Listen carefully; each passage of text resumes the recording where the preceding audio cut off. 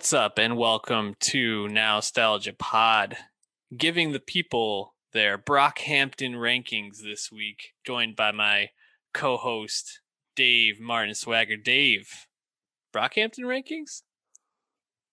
Yeah, man. Fucking commas up from the outside. About time. Need to let Roadrunner sit in just a little more before we decided where to rank it 2 weeks later.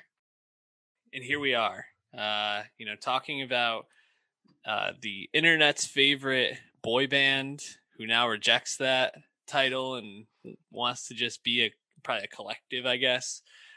Group. Yeah, it's funny when we started doing the podcast. I think it was 2018 when Iridescence came out. You said if you listen to all of the Brockhampton albums and catch up in time, I forgot what it was. You said you would like watch or listen to something. I think it was like a documentary I probably wanted to talk about. And so I did. And we talked about Iridescence and then Ginger. I think you touched on our 2017 year end list, the Saturation albums that came out that year. That's right. Brockhampton very much been a part of the pod as we've been working through. Obviously, you mentioned the Roadrunner review we did just a couple weeks ago. Check that out. SoundCloud.com/nostalgiapod and YouTube.com/nostalgiapod. But Dave, when you originally got into Brockhampton, being the first one out of us to do so, what drew you to them? Yeah, well, there's just a lot of hype and excitement about them in 2017. And for me, I wasn't aware of what Brockhampton was in relation to Kevin Abstract at the time. I think I caught up on Saturation 1 right as Saturation 2 came out, roughly. I don't remember exactly, but June and August were those first two Saturation albums, so it was a short amount of time. I remember their very first tour, they did a small venue show in Boston. I thought about going, but I was like, I'm not fully caught up on the second album yet. I don't think I should go and be fake about it. And now I have really deep regrets about not going to that show. I did go to their second show in 2018. But because I had known who Kevin Abstract was for a little bit, specifically off his second album, American Boyfriend, because he got a lot of press because he was an openly gay rapper. And there's not a lot of those now. And this is, of course, before Tyler, the Creator even had come out. And obviously Frank Ocean's not really a full-time rapper. So there really wasn't much of a comparison point. And he also was making, some pretty decent music. I think that was the Mistress America song off that album got a lot of buzz. And I wasn't aware of Brockhampton's debut mixtape, All American Trash, that came out earlier in 2016 before Kevin's second album. So I really had kind of just missed that initial boat. But in 2017, it was really hard to miss the excitement. And of course, that really dovetailed with Saturation 3 coming out that December as well. Yeah, going back and catching up on these albums in a row was really a pleasure. And just kind of doing some of the look back at how they rolled these out. I mean, they had All American Trash in 2016. I think there's a lot of like pieces to what Brockhampton would become, but overall, I think the album's a bit messy and just a bit underwhelming. Yeah. When you kind of listen to their whole discography in full, like I have the last couple days catching up, but then Saturation, they started rolling out these singles before they dropped the album, and they start with Face, Heat drops, Gold, Star, Boys, Fake. I mean, 6 singles leading up to the drop, and it's like it's a lot of music to put out there. But they had a lot of music in the can, and boy, I think when Saturation 1 drops, after all those singles, they just take off, and their star obviously shines.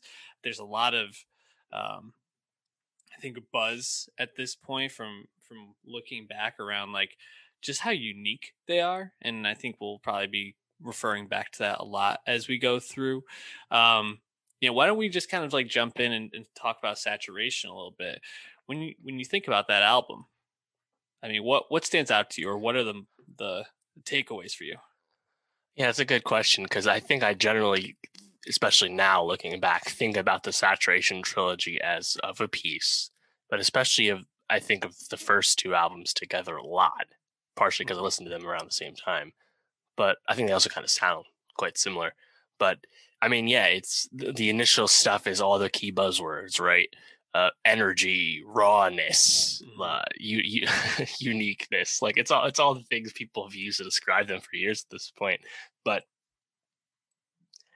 I think it was just quite evident they had such great chemistry, but they're also trying to make interesting songs. Like it's not that anything is super one note. They are already starting to sing and use auto tune and do lots of things that they would take to further levels on future albums. They're all doing that already on Saturation One, and it's kind of cool to look back and see how they kind of ebb and flow within that. But like the DNA of everything they've done is right in that first album. But I also really like that album still because there's a lot of bangers on it, and I'm pro banger. So that's what brings me back more often than not are the bangers. Yeah, and as we kind of work our way through the albums, I think, and especially as we get to our rankings near the end of the show, I know for me, I prefer the upbeat Brockhampton, who's bringing the energy a little bit more to the sad boy Brockhampton, which I know you can't really have one without the other because they are a group that is very much about their emotions, about feeling things. I mean, even a lot of songs on like Saturation, just about like feeling lonely, wanting to hang out with people. Also, obviously, queerness is a major part of I think what the draw to that originally drew to them. Kevin Abstract very open about his sexuality, and a lot of his lyrics, as well as some of the other people in the group at times, will touch on queerness, which I think is great, and obviously not something that you, at least at this point, had been talked a lot about in mainstream hip hop, and so them being a kind of a group leading that push is, I think, a testament to them and their openness. But with that openness, like we mentioned, sometimes you do get those sad boy songs, but not a lot of that on Saturation. And just kind of like looking down this playlist here, starting off with Heat, right into Gold, and then into Star. I mean, like, that album opening is just such I think, a great encapsulation of what they're able to do, because Heat is, like you mentioned, that raw energy. It's very funky, very weird, really heavy bass. The chorus, literally them screaming "fuck you," Yeah. like it's Joba. so them. And then you get to Gold, and that is just like pure pop, hip hop, Brockhampton, catchy ass hook. Everybody just super smooth over the track, and it's like they have these dualities within the group that I think make them such a great listen. Yeah, I think with Sat One, the Gold, that was probably their first hit song as a group. It's kind of been funny to look back and as I remember what song was the most popular song from time to time. Now, obviously, it's later songs like Ginger, but at the time, Gold was clearly their biggest song off Saturation One, and has one of their trademarks, as you said, which is just a really catchy hook that's performed mainly by Kevin, and he did that a few more times on this album. As you mentioned with Heat, that "fuck you" hook is Joba. That's really his only contribution to that song. And Sat One is obviously notable because Joba is not really laying down that hot 16 just yet. And his growth as a performer on mic later on in the Brockhampton story is obviously one of the best developments. But it's actually quite impressive that Saturation One is as great as it is, with Joba being relatively muted and kind of on the side on all the songs he's on, Yeah. And I think the thing I find most impressive, I mean, there's some skits throughout this. It's a 17-track album, but there's very few. Roberto. There's not really a lot of skips. I think like maybe Face is a track that I don't really like want to come back to a lot, but even like Waste, I think, sets up the structure of these Saturation albums, where they kind of start off with this like really visceral opening track, and then they usually end with that more like boy bandish, like, I don't know, like acoustic guitar type song that I think they gained, I think, some more notoriety in later albums for, but always kind of had this like nice closer to these albums. And I think for them to kind of go from all American trash to this is such a huge jump, just in Mhm. terms of quality, in terms of vision. There's just so much Yeah. growth from one year to the next. And Only like a year plus later too. It's not a long time. yeah, it's crazy. And you mentioned that you kind of think about Sat 1 and 2 together. Does that mean that you kind of like see them as like equal albums to each other in terms of quality? I think Sat 2 is a level up, not to get Okay. ahead, but just because I think it's a lot of the similar things. I just happen to like more of the tracks. Or like if there's a similar track on those first two albums, I generally lean towards the one on the second album. But like I said, you have a lot of those trademarks starting really early. We mentioned the Kevin hook. I mean, Kevin does that, in terms of like just that him being super catchy. Uh, that's a big part of Face. Hmm. Sorry, Fake as well. Boys, of course, Hella Boys. Like it's a really another really catchy one. Um, but on the other hand, I think Trip is a really notable entry because that's all auto tune and from everyone on the song. I think that the way Amir comes in on that flow, flying on my rocket ship, like it sounds great. But another introduction of stuff they would keep doing in terms of like distorting their vocals and just changing how they sound. Here it is on that first album. Hmm. But yeah, I really like the quick growth or progression, you could say, onto Saturation too, no question.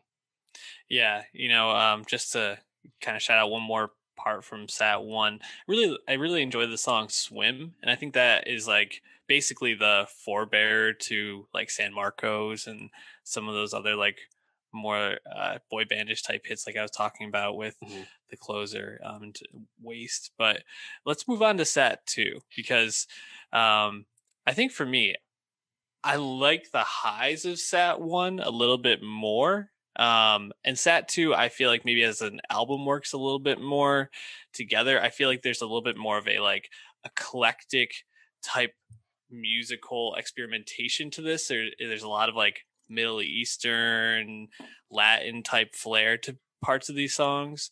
But I don't know if I feel like the highs on this one are quite as high as the Sat One. What stands out to you when you think about Saturation Two? Yeah, to me, I think the highs are actually better.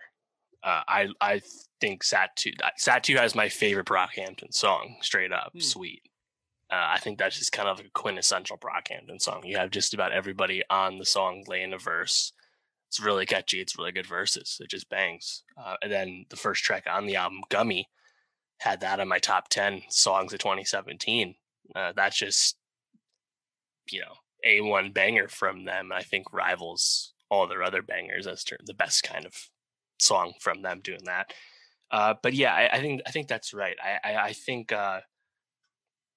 maybe Sat One has more songs I like overall, but Sat Two, I think the top of Sat Two for me is just really really high, and I think that continues on. Like right after Gummy, you have Queer. I remember seeing Brockhampton live in early 2018.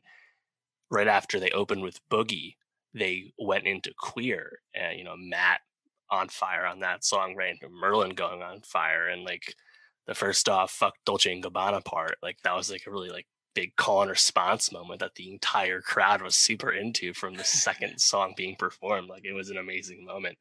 Uh, and then later on this album, I think lyrically there's some big growth because you have Junkie, where Kevin is getting really introspective, but also Matt is very openly talking about like domestic violence and stuff like that. So yeah, Mhm. I'm in the bag for Sat too. Yeah, if I'm comparing these, it's like a 9.1 and a 9.0, Yeah, it's a lot of basically. nitpicking here. Yeah. Both of these albums are really, really great. The two you kind of highlighted, Gummy and Sweet. A lot they have like kind of a similar like strong like song structure almost in a sense in my head for some reason. It's kind of like that like I don't know, like toned down like beat. It's kind of like groovy, and it feels like it has like a little bit of I don't even know what is like weirdness to it, like how to even describe it, but they all kind of have that like, I don't know, indescribable eclecticness to me on this album. Even something like Teeth, to me stands out as being like something you don't hear in a lot of other places. Like this has like kind of like that choral, like chorus, like doo wop sound almost in the background to that song. And I think like at times I feel like some of the song structures on this album are a little bit samey, but they all really go. Like you're completely right on Sweet. I wrote that down as one of the clear highlights, and it really has like that Punjabi like vibe to it that just makes it so fun to listen to. Yeah, I mean, I imagine that's Ramiel's influence producing, or Jabari. But yeah, the funny thing about Sweet is those last three tracks don't make any impression on me at all whenever I revisit them. Gamba, Sunny, or Summer. I think it's like Sweet's just like so much better. That's like the album does kind of fade out at the end there for me. Mm-hmm. I think also notable here would be Tokyo, because that first verse on that song opens up from Joba. And that's, again, Joba finally becoming now what we know as a really eclectic, energetic performer. You never really know what you're going to get from him. That's one of the first examples of this, in him really giving you a big part of a song. And, it's often hard to describe how he is on the mic. Yeah. And listening to Roadrunner and then going back to and hearing Tokyo, I think you really hear a lot of the like jazziness that they touch on in Roadrunner at times in Tokyo. It has that like saxophone, like kind of just in the background of the song the whole time. I also really like Junkie has this like real horror vibe to it with like the strings just being plucked the whole time, which I thought was really awesome. And Jello stood out to me too, just as like a last like good track to point out on my end. For Sat 2, anything else before we kind of move on to the third in the trilogy? I would just say Swamp is another example of a catchy hook from Kevin, the fucking comes up on the outside, him and Matt. So, like, it's just really solid Brockhampton song, them doing stuff and 2 albums in, it's like there's so much familiarity already, but yet everything's also unfamiliar because they still feel so fresh, Yeah, the freshness is the familiar. Definitely. And there's also should note, Queer is our first entry from Brian Beatty, the frequent collaborator, with Brockhampton. Of course, he pops up later on Sat 3 with Bleach, but this is our first, mention of him. Of course, he was on Roadrunner plenty coming up. But Saturation 3, longer wait than Sat 1 and 2, and definitely a more different sound. It still feels like part of a piece, part of this trilogy, but I think it's a different record. Like I definitely think about it distinctly. Yeah, it's interesting because I think it starts off very similarly. Boogie is just pure, raw, funky energy. You have those police sirens. It's just like, it goes fucking hard, man. Best boy band since One Direction. Breaknecks on the chiropractor. But then I do feel like it tones down a little bit in the second half. Is that kind of what you feel like is the difference between Sat 1 and 2 and 3 for you? Totally. Yeah. There's a lot more auto-tune on this. Yeah. And I think it's often to good effects. Like there are quite popular songs on this, like say Zipper, but and also you have what they would do too much of later on in Ginger, and you have Bleach. Of course, Bleach is their second biggest song by sales figures, but that is much more a pop song. Going in, listening to songs like Face and Star, and then hearing Bleach, it's like almost unrecognizable, right? Because before, when they would be a sung hook, often by Kevin, but I said Ryan Beatty starts showing up too, it was still largely around hip hop arrangements and verses and stuff. But now you get songs like Bleach and songs like Rental, like there's a lot of other examples of them doing different stuff and leaning more into that boy band stuff, more pop adjacent, Yeah, no, for sure. And you also, I think, start to see them really toying with some of the more like the longer epic, really like switch up songs. Like when I think about Sat 3, a song that really stands out to me, and I think in a good way and a bad way, is Sister Nation. Um, because I think like the first part of that song is like very classic Brockhampton. You know, it has that like boom, bum, bum, bum, bum, bum, bum, and they're just like going hard off it. But then it kind of switches up and becomes a lot more of the sound we start to hear on like Iridescence and Ginger, with like the guitars are kind of the driving force and they're really kind of smashing together hip hop and rock, but I don't know if it fully works for that song. And it kind of to me feels a bit like aimless by the very end. But um, I think the fact that they're experimenting with that sound kind of is a precursor to where they end up on Roadrunner a lot of the time, and that they really crushed on Roadrunner, in my opinion. Yeah. I don't know. I guess also just kind of looking down the list here, I think a lot of the songs stand out less to me as just like bangers and just kind of like feel more just like a part of whatever they were going for here. Yeah, totally. That's my biggest takeaway, especially reflecting now, over 3 years later. Saturation 3, I have a lot of songs I downloaded on my phone, but I really don't revisit much of this album apart from Boogie. Obviously, Boogie feels very at home with songs like Gummy and Star and Gold and stuff, classic early Brockhampton bangers. But the rest of the songs don't really fit that vibe to me.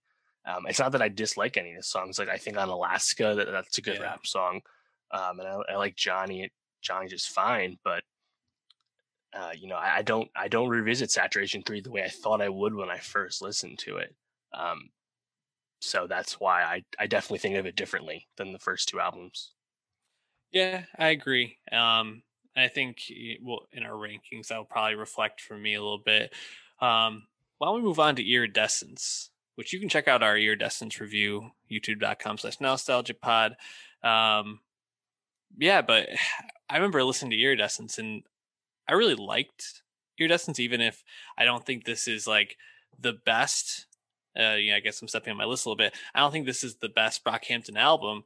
I Mm-hmm. still think there's a lot of moments in here that really stood out to me, and I feel like they're really kind of finding their form. How did you feel about Iridescence just in general?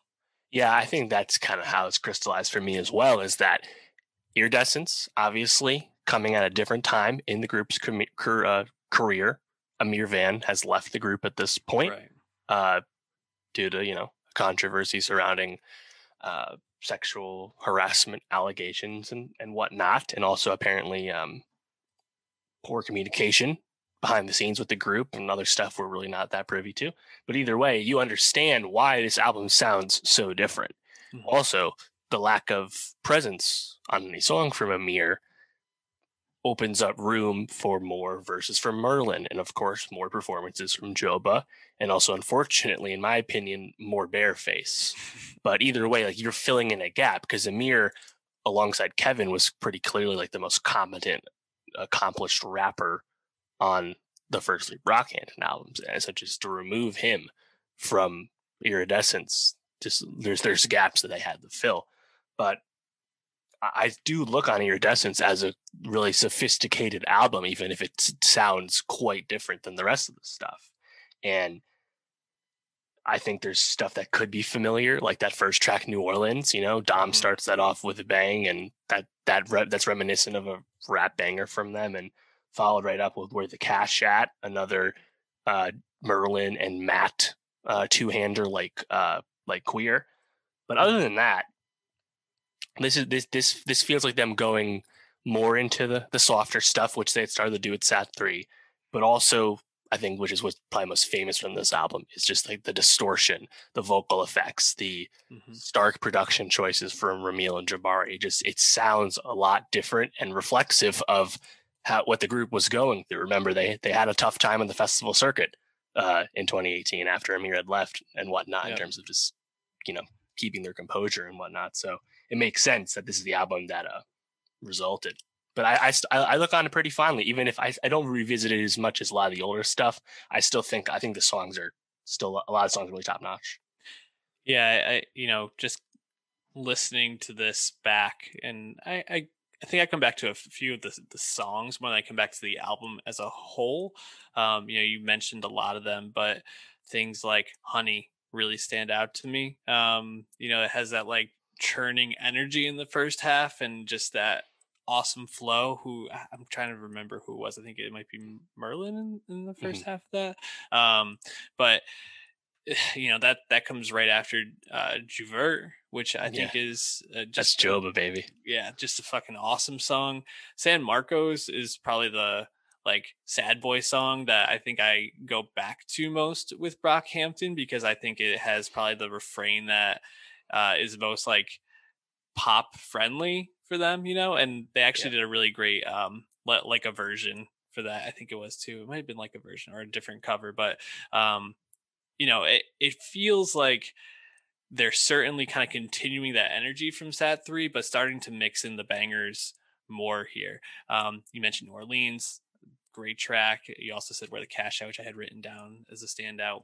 But I think also a lot of these songs are forgettable. Like if I played Fabric for you, would you know what that song No, sounds like? Yeah, I have it on my nothing, phone right? here too, but I don't know. It's not one I remember all too much. Yeah, and I think that's the thing is like some of these songs were hitting and some of them just were not, and it was obviously a band that was finding themselves and trying things and Right. going through a lot. So uh, Right. And it makes Iridescence sense certainly. that it's more like hit or miss for I think the average person. That's the sentiment I've gathered too. But on the San Marcos front, I'm a big fan of Tanya, which I believe was an early single for the album, and I distinctly remember not caring about it all too much when I first heard it because it was pretty obvious that they were going in a different direction than Saturation. In the context of the album, I really like it, and I had that on my top 10 list. And in terms of being a more lyrical, sad song, Yeah. uh, and I know District is quite well liked as well, but there's a lot of other stuff that I just really don't care for. But it also I think makes sense. They're definitely trying stuff and throwing darts in a certain sense, production wise and performance wise. Yeah, and I think you might have mentioned this, but this was also their first record under RCA, That's right. Yeah. which I think you can kind of hear that I wouldn't say the production is like way better or anything like that, but I think it sounds a little glossier than maybe some of the Uh, it was recorded at Abbey Road, so yeah, it I should. might have done something with Um, it. and I think that energy you'd kind of been feeling from Sat 3 and Iridescence really comes to a head on Ginger. Just a year later, 2019. Uh, Ginger is a fine album, but I think it's just not the right energy for me. And I think if you have to look at this as like a band who's really like facing a reckoning almost with themselves and their place in the world and like who they are at this point. Commercial success, definite. Yeah, their Their most biggest album successful, yeah, album by by a wide far. margin. Sugar, they're probably their biggest hit to this Definitely, point. only platinum song. But man, I don't know. Just when listening back again, I was like, all sounds just very sad, and it's not my favorite Brockhampton music to listen to, like we kind of preface with.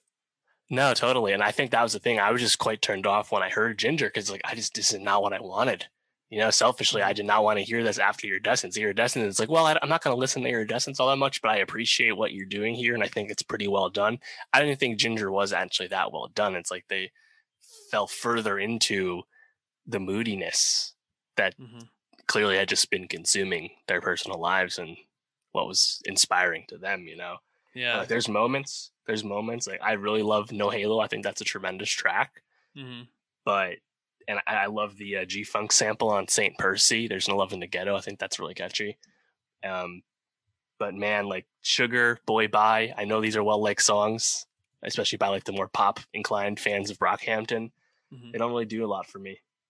And Dearly Departed, like I'd rather listen to Tanya and San Marcos than that. So Yeah, I think Sugar is a pretty good track. I mean, it's catchy and um, it's kind of what you hear in the DNA of a song like Gold. Really, I mean, not to like the funkiness of it, but just like that catchy hook. Um, but Boy Bye, I actually really like a lot. It kind of reminds me of the vibe that Action Bronson has been going for a little bit in terms of just that bump bump bump bump bump bump but like I don't know if like obviously the lyrics aren't there in terms of Action Bronson's weirdness, I would say. Yeah, I think you hit the nail on the head. They really fell into the moodiness of what was going on in their life, and it makes sense that this is the album that came out, I think. But I also think it made for maybe some of their like least interesting music probably since All American Trash. So we end up 2 years later with Roadrunner New Light, the first of 2 albums that are allegedly coming out this year. Right. And supposedly the first of their 2 final albums. I think notably with Roadrunner, we get a lot of features, which we got first time none of. Yeah. So we spoke about a lot recently. We don't need to go too far into it, but just like reflecting on Roadrunner a couple weeks after, what's standing out to you? Time to digest. Yeah. So as you said, this is their 3rd album on RCA Records, but apart from the Dua Lipa feature on the Sugar remix, which was obviously a chart play, they have not dabbled in bringing on high-profile guests. Obviously, they had a budget to bring people in if they wanted, but they had not done that to this point. And that's exciting on its face, but it's even more exciting when they're used as effectively as they are on Roadrunner, New Light, New Machine. Danny Brown, JPEG Mafia. Okay, those are not the most mainstream of rappers, despite, them all being signed and whatnot. But no, they got A$AP Rocky and Shawn Mendes on this? Holy shit. And they're used great. I thought Rocky sounded amazing. Just having Shawn Mendes come back hilarious. Full circle after, lyrics from Kevin about Mendes on Sat 1 prior. Really great. Yeah. Crazy. Yeah, awesome. And I really feel like, and we talked about this, it's them. I feel like Roadrunner is them finding a lot of their like swing with these different genres that they kind of bounce between.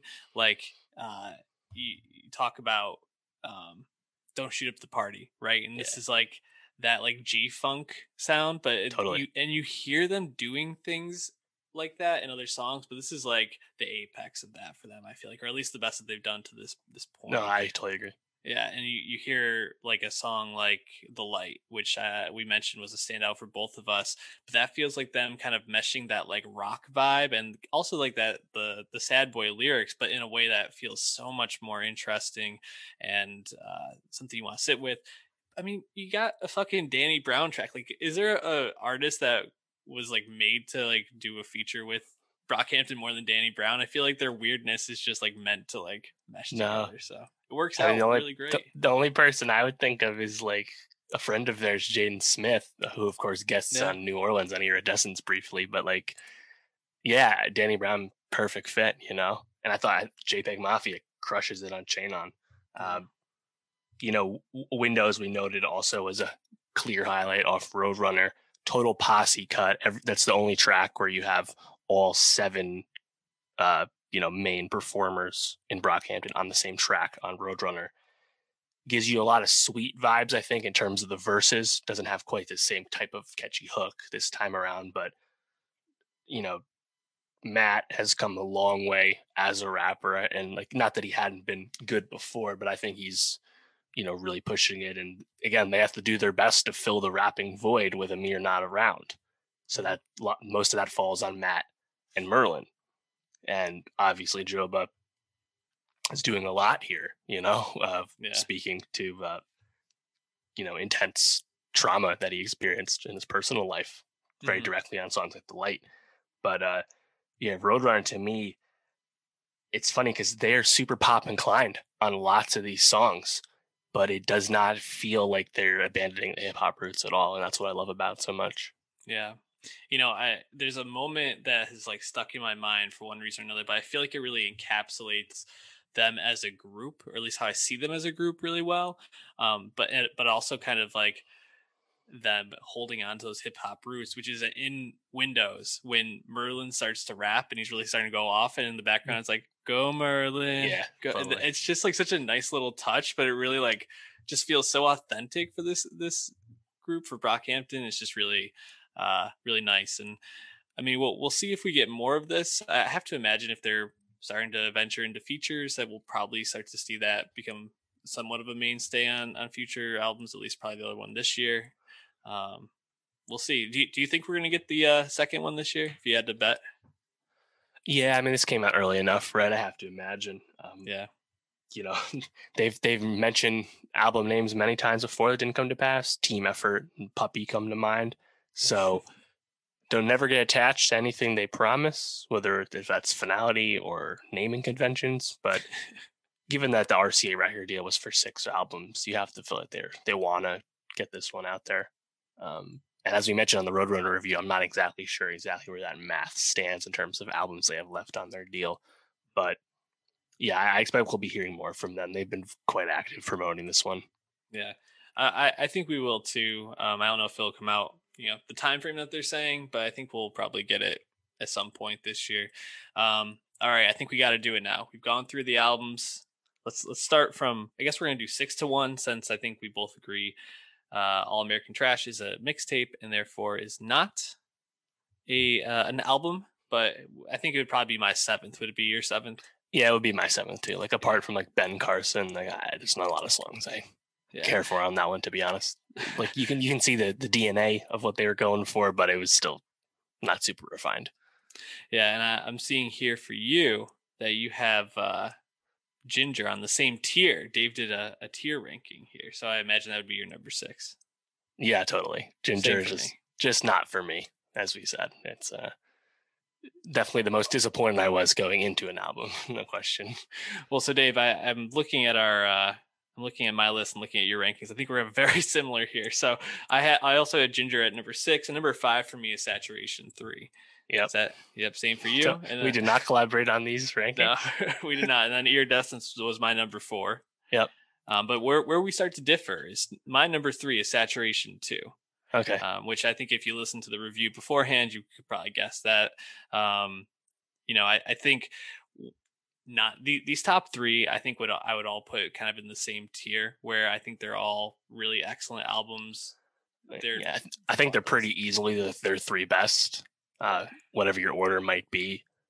I think they're definitely head and shoulders above everything else. Like Saturation 3, still like it, but especially taking the time now to look back, I think Saturation 3 is clearly on a different peg lower than the other 2. Yeah, and as we talked about, for me, unlike Dave, the highs of Sat 2 weren't enough, I think, to kind of buoy it up for me. I think there are some really awesome hits. I'll give Dave a little bit of space to vamp about it, but just wasn't as good for me as the top 2. And it looks like you had Sat 1 as your number 3. Is that right? That's right. Yeah, it's super close. I mean, I remember when I did my rankings in 2017, Sat 1 made my album list and Gummy made my song list. So Sat 2 was not at the top when I first did this, but upon reflection, I think my heart's with Sat 2 at the top. Yeah, I also had Roadrunner at 2, like you. Right. So then, we don't want to be hyperbolic and put it 1 yet. I think that I've seen people say it's their best album in reviews and whatnot. I mean, I don't think it's like a hot take at all, if that's people's takeaway. Mm-hmm. I think it really depends on how much you like the early stuff, whether you think that, because Roadrunner is really great. I think it just depends on how high you are in the first 2 saturations. Yeah, I almost put it at number 1. Like, it was really neck and neck for me. I think what kind of made me take a step back was just, it's so new. I just want to let it like have some longevity before I'm saying, okay, this is definitely there, because for something like Saturation to, still be hitting this hard, for 4 years, or I guess going on 4 years later, just is really impressive for me. And I think when I think about also where, like, how Brockhampton came to be this unique, very, very modern hip hop boy band group, it's all there in Saturation 1. And right from the first song, you pretty much can hear right from Heat that they're bringing an energy that no one else has, and then to flow into Gold and just the the other standouts that we mentioned, whether it's Star, Trip, Fake, I mean, Boys, these are great songs and that they were making right as they were kind of kicking off. So definitely my number one for now, but Roadrunner could catch that. Talk to me why Saturation 2 is your number one. Yeah, for me, it's Gummy and Sweet, man. I think they're my two favorite songs from them, and there's a lot of weight for me. I should note on this tier ranking list, like Sat 1's really also A tier for me. Like, spare me the comments. I just like the aesthetics of everything, not gapped. But yeah, to me, there's a clear grouping with the first two Saturations and Roadrunner, and then everything else. Yeah. But yeah, those first two tracks, Gummy, Sweet, as well as Queer, like. Mm-hmm. But as you said, Sat 1 also has so many keepers. So I definitely waffled on which one I like more. Yeah. But I feel like I've really settled into Sweet being my favorite Brockhampton song, so I wanted to go that way. Yeah, you know, I don't want to put you too much on the spot. I know you mentioned Gummy and Sweet are standouts for you. Any other like Brockhampton songs that are like definitely in your top like 5 or 10? I mean, Boogie is clearly Boogie. Yeah. So Gummy, Sweet, Boogie, Star, Gold. Yeah. Those are easy ones, I feel like. Don't Shoot Up the Party for me now. Also. Right. Yeah, I think. Yeah. I feel like those are all like kind of like Brockhampton canon at this point. Like everyone loves those tracks. Yeah. And like how you fill that out. Like obviously like you got your district heads, you know, you got your Bleach people, your Sugar people. Like there's a lot of ways you can go, I think, to fill out a Brockhampton top 10. And I think song rankings, it's hard to find people with the same ranking, you know, because they have so much music out there, but because of their range and volume, it just makes for a lot of different tastes. Yeah, you know, it's funny because there's one track that really stands out, but we weren't able to talk about because it was just a loose single, and that's Wildfire 1999. And I feel like that's definitely in my top 5, maybe. Outcast definitely top 10. Yes, one of my favorite tracks. I think of, what was it, 2019 it came out. Well, that's another piece of being a Brockhampton fan is they put out loose tracks. There's that whole 90s series on YouTube. I think there's 3 or 4 of them, right? Wildfire is obviously the best one. There were loose tracks early days around All American Guys, like Bed-Eye, which is a really good track. Last year, 2020, they put out stuff on the YouTube and they delisted everything. So if you didn't get those then, you might be out of luck unless you can track them down on YouTube or something. Mm-hmm. So I think that's another fun thing too, is because they change their mind on like their like album plans and stuff. Often you just kind of get random tracks once in a while. Yeah, no, it's they're a fun group to follow. There's always seems to be something interesting that they're either making, talking about, trying out their music. So if you've gotten this far in our Brockhampton review and you haven't listened to Brockhampton, you should go back and listen. Very confusing how you'd get this far. We're going to be doing rankings coming up. So if you have a group, director, a creator of some sort, or something else that you want ranked, let us know. Drop us a line at NostalgiaPod on Twitter. We'll be doing Drake very soon. Wes Anderson, I think, is down the pipeline somewhere. Anderson .Paak. Yes. Obviously, we're going to do Kanye one day. Oh, God. Well, it's funny because as I'm listening to Brockhampton, I just keep thinking like, you hear so much of like Kanye nerd influence in here. Mac Miller and some Tyler. Yes. Odd Future is very evident. Mm-hmm. So, hit us with a like, a follow, anything on all of our social, youtube.com/nostalgiapod, and drop your rankings below in the comments on YouTube or whatever platform you're listening to this on. See you next week.